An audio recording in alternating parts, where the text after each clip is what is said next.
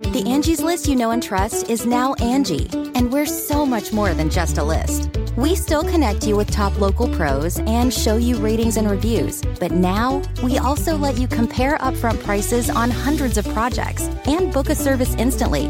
We can even handle the rest of your project from start to finish. So remember, Angie's List is now Angie, and we're here to get your job done right. Get started at Angie.com. That's ANGI, or download the app today.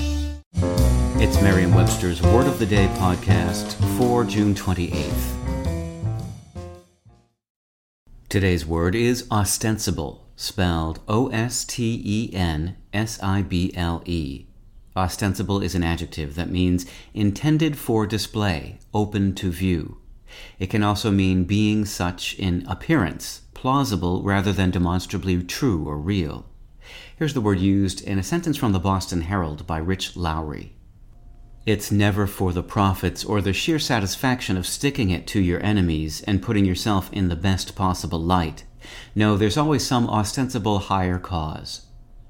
Like its synonyms apparent and seeming, ostensible implies a discrepancy between what appears to be and what actually is. The word apparent suggests appearance to unaided senses that may not be borne out by more rigorous examination, as in the apparent cause of the accident. The word seeming implies a character in the thing being observed that gives it the appearance of something else, such as the seeming simplicity of the story.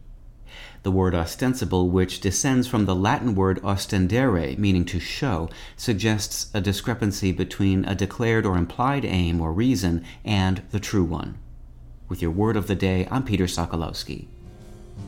Visit Merriam-Webster.com today for definitions, wordplay, and trending word lookups.